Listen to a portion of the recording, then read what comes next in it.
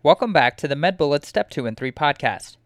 On today's episode, we'll go over the topic of vaginitis from the Gynecology section on medbullets.com. Let's start this episode with a clinical snapshot. A 25-year-old woman presents to her primary care physician due to malodorous vaginal discharge.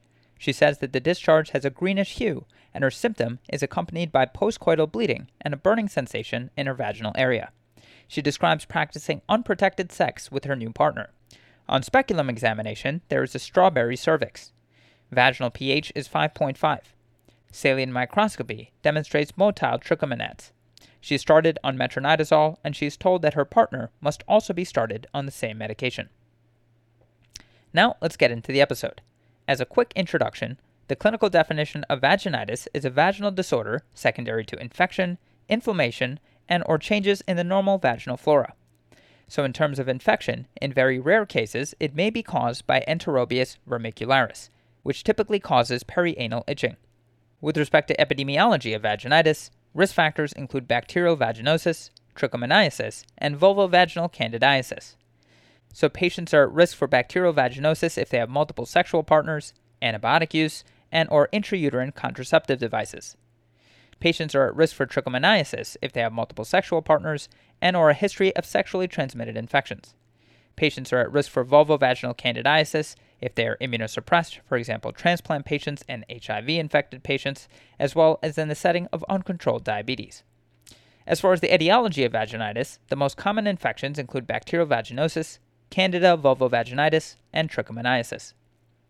Moving on to the pathobiology of vaginitis, as far as normal biology, in premenopausal women, the vaginal non-keratinized stratified squamous epithelium contains a large amount of glycogen. Know that lactobacilli use this glycogen from slough cells to produce lactic acid, creating an acidic vaginal environment with a pH of 4 to 4.5 that prevents the growth of pathogenic organisms. Know that the acidic environment normally maintains normal vaginal flora. The pathogenesis of vaginitis involves disruption of this acidic environment that results in vaginitis, and disruption causes include menstruation, sexual activity, pregnancy, foreign bodies, sexually transmitted disease, hygienic products, antibiotics, and hypoestrogenic states, for example, menopause. In terms of prognosis, as far as bacterial vaginosis, note that infection may recur in 30% of women. As far as trichomoniasis, infection may recur in 5 to 31% of cases. Finally, vulvovaginal candidiasis infection may recur in approximately 50% of initially infected women. Now, let's talk about the presentation of vaginitis. We'll go over the different types of vaginitis with respect to etiology and clinical presentation. So starting with bacterial vaginosis, the etiology is Gardnerella vaginalis, and the clinical presentation involves symptoms of a malodorous or fishy odor of vaginal discharge, and this is non-painful. Physical exam may reveal an off-white or gray and thin vaginal discharge and a normal vulva. Moving on to vulvovaginal candidiasis, the etiology is Candida albicans. Symptoms include pruritus and soreness and dyspareunia. Physical exam may reveal a thick, white, odorless, and curd-like vaginal discharge, as well as vulvar erythema and edema. Finally, in terms of trichomoniasis, the etiology is Trichomonas vaginalis, and symptoms include a malodorous greenish discharge, burning, dyspareunia and dysuria, and postcoital bleeding. Physical exam may reveal a malodorous discharge, a quote, strawberry cervix, and vulvovaginal erythema. An important note about trichomoniasis is that it's sexually transmitted, therefore the partner must also be treated. As far as the management approach of vaginitis, a definitive diagnosis can be obtained by examining the vaginal discharge for pH, a fishy amine odor, and microscopy. Speculum exam is indicated to evaluate for underlying cause of vaginitis, for example, a foreign body like a retained tampon leading to vaginitis. Other studies to obtain include vaginal pH, and know that normal findings is a pH of 4 to 4.5, while bacterial vaginosis will have a pH of greater than 4.5, vulvovaginal candidiasis will have a pH of 4 to 4.5, and trichomoniasis will have a pH of 5 to 6. So saline microscopy, that is a wet mount of bacterial vaginosis, will show clue cells found in epithelial cells.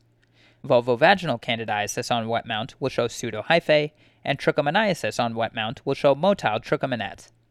Potassium hydroxide or KOH wet mount in the setting of vulvovaginal candidiasis will show pseudohyphae. Finally, an amine test, otherwise known as a whiff test, is positive in approximately 70 to 80% of patients with bacterial vaginosis. Now let's talk about the differential diagnosis for vaginitis. And the ones to know include physiologic leukorrhea, atrophic vaginitis, and a vaginal foreign body. So physiologic leukorrhea is normal vaginal discharge, which will be odorless, white, or yellowish discharge, and no other symptoms or exam abnormalities. The distinguishing factors between atrophic vaginitis and vaginitis is that atrophic vaginitis is typically seen in menopausal women, and on physical exam there is thinning of the vaginal epithelium, loss of rugae, and cervical vaginal friability. Distinguishing factors between vaginal foreign body and vaginitis is that vaginal foreign body is the most common cause of foul-smelling discharge and spotting or vaginal bleeding in children. Moving on to the treatment of vaginitis, this is typically medical and can be with metronidazole or azole antibiotics. Metronidazole is indicated as the first-line agent for both pregnant and non-pregnant women with bacterial vaginosis. Clindamycin is an alternative. Partners do not require treatment as this is not a sexually transmitted infection. Another indication for metronidazole is as a first-line agent for pregnant and non-pregnant women with trichomoniasis. Know that tinidazole is another option. Also remember that the sexual partner must be treated and sex must be avoided until treatment is complete and the patients are asymptomatic. Side effects of metronidazole is a disulfiram-like reaction. As far as azole antibiotics, this is indicated as a first-line treatment option for women with vulvovaginal candidiasis. Know that topical azoles are preferred in pregnancy. Medications include fluconazole, clotrimazole, and miconazole. Now, let's end this review session talking about some different complications of vaginitis. So complications of bacterial vaginosis includes miscarriage and spontaneous abortion, maternal infection, postpartum endometritis, and neonatal complications include low birth weight and prematurity. The complications of trichomoniasis include prematurity, premature rupture of membranes, and preterm premature rupture of membranes. Finally, the complications of vulvovaginal candidiasis include premature rupture of membranes, preterm labor, cerebral candidiasis in the neonate, and neonatal death. Okay, so now that we've gone over the major points about this topic, let's go over a few questions to apply the information and get a sense of how this topic has been tested on past exams. First question. A 27-year-old nulliparous woman presents to her gynecologist for a routine annual exam. She has had a copper IUD for the past 3 years and does not routinely use condoms. She has been sexually active with 6 male partners in the past 3 months. She complains of vaginal discharge that frequently stains her undergarments, but denies pruritus, dysuria, and dyspareunia. Her last menstrual period was 1 week ago. Speculum exam reveals a thin, odorless white discharge with a pH of 4.3 and a normal-appearing vulva and cervix. A wet mount of vaginal fluid is prepared. Which of the following microbes is most likely to be seen? And the choices are 1. Candida albicans, 2. Escherichia coli, 3. Gardnerella vaginalis, 4. Lactobacillus crispatus, and 5. Trichomonas vaginalis.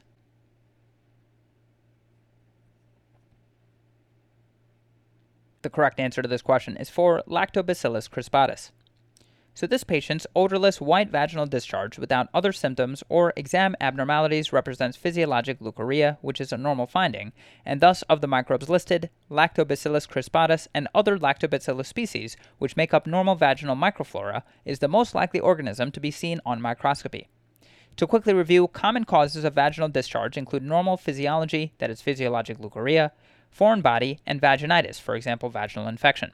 Pathologic discharge due to vaginitis is typically malodorous or discolored and associated with other infectious symptoms, for example, pain or pruritus, or exam abnormalities, for example, erythema, while benign physiologic discharge is not. The normal vaginal microflora consists primarily of Lactobacillus species, which produces lactic acid, maintaining a pH of 4 to 4.5 in the vagina, which inhibits the growth of pathologic microbes. This microflora can be disrupted by antibiotic use, hormonal fluctuations such as during pregnancy, menopause, and different phases of the menstrual cycle, and sexual intercourse, potentially allowing opportunistic overgrowth of other bacteria or yeast. To quickly go over the incorrect answers, answer 1, Candida albicans overgrowth causes vulvovaginal candidiasis, which presents with thick white discharge, vulvovaginal pruritus, erythema, and dyspareunia.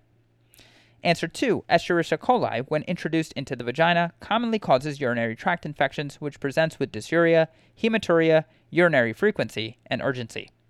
Answer 3, Gardnerella vaginalis overgrowth causes bacterial vaginosis, which presents with malodorous or fishy, off-white, or gray discharge and a vaginal pH of greater than 4.5. And finally, answer 5, Trichomonas vaginalis causes trichomoniasis, a sexually transmitted vaginitis which presents with dyspareunia, postcoital bleeding, malodorous greenish discharge, and punctate hemorrhages of the cervix, which is a so-called quote-unquote strawberry cervix. Unlike most other causes of vaginitis, trichomonas is sexually transmitted, so both the patient and his/her partner require antibiotic treatment for successful eradication. To leave you with a bullet summary, physiologic leukorrhea presents with odorless white or yellowish discharge, no vaginal pain or pruritus, and a normal gynecologic exam. And moving on to the final question, a 4-year-old girl presents to her pediatrician with 3 days of foul-smelling vaginal discharge and 2 days of vaginal spotting. The patient does not appear to be in any discomfort. Her past medical history includes mild asthma that is well controlled with a rescue inhaler. She is in the 50th percentile for height and 60th percentile for weight. On exam, her temperature is 98.9 degrees Fahrenheit or 37.2 degrees Celsius. Blood pressure is 107/72 millimeters of mercury. Pulse is 97 per minute, and respirations are 13 per minute. Gynecologic exam is notable for foul-smelling, thick white clumps at the vaginal opening. What is the most likely diagnosis? And the choices are 1, bacterial vaginosis, 2, sexual abuse, 3, urinary tract infection, 4, vaginal foreign body, and 5, vulvovaginal candidiasis.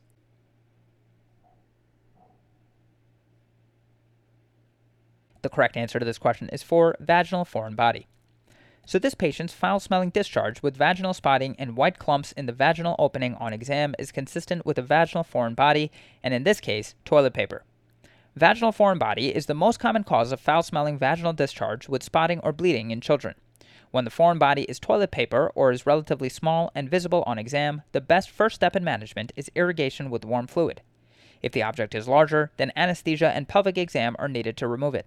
Other potential causes of vulvovaginal complaints in prepubertal children are vulvovaginal candidiasis, which can manifest with itching, irritation, dysuria, and odorless white clumpy discharge. Other causes include pinworms, which can cause intense vaginal and perianal itching, transfer of respiratory and enteric flora, which depends on the pathogen, but will have general symptoms of irritation, itching, discharge, and dysuria, and sexually transmitted infections in the case of sexual abuse, which will manifest with pain or soreness, dysuria, vaginal bleeding or spotting, and they may also have itching or discharge depending on the pathogen. To quickly go over the incorrect answers, answer 1, bacterial vaginosis is uncommon in prepubertal girls, but it can occur during a girl's period or after sex. Symptoms include a fishy smell with thin, white or gray discharge, vaginal itching, and burning during urination. Clue cells will be visible on saline smear. Bacterial vaginosis is typically treated with metronidazole. Answer 2, sexual abuse is always something to keep in mind, and it's important to be aware of potential signs and symptoms of sexual abuse in children. Vaginal bleeding and spotting could be a sign of sexual abuse in a young girl. However, the foul-smelling white clumps seen on physical exam in this patient are consistent with the vaginal foreign body. Answer 3, urinary tract infections can occur in young girls, but typical symptoms include burning or pain with urination, foul-smelling urine, or increased urinary frequency or urgency. The patient may have lower abdominal pain and may have fever if pyelonephritis develops. In this patient, the foul-smelling discharge with white clumps on exam and the patient's history of spotting are not consistent with a urinary tract infection. Finally, answer 5, vulvovaginal candidiasis or a yeast infection is common in young girls. Symptoms include itching and irritation, burning during urination, and redness and irritation of the vulva. On exam, patients often have thick white vaginal discharge with a cottage cheese appearance. However, it is usually odorless, in contrast to the foul-smelling discharge found in a vaginal foreign body. To leave you with a bullet summary, vaginal foreign body is the most common cause of foul-smelling vaginal discharge with spotting or bleeding in children. That's all for this review about vaginitis. Hopefully that was helpful. This is the MedBullets Step 2 and 3 podcast, a daily audio review session by MedBullets, the free learning and collaboration community for medical student education. Keep in mind that these podcasts are designed to go along with the topics on medbullets.com, and in fact, you can listen to these episodes right on the MedBullets website or mobile app while going through the topic. If you've gotten any value from the MedBullets Step 2 and 3 podcast so far, please consider leaving us a 5-star rating and writing us a review on Apple Podcasts. It will help us spread the word and increase our discoverability tremendously.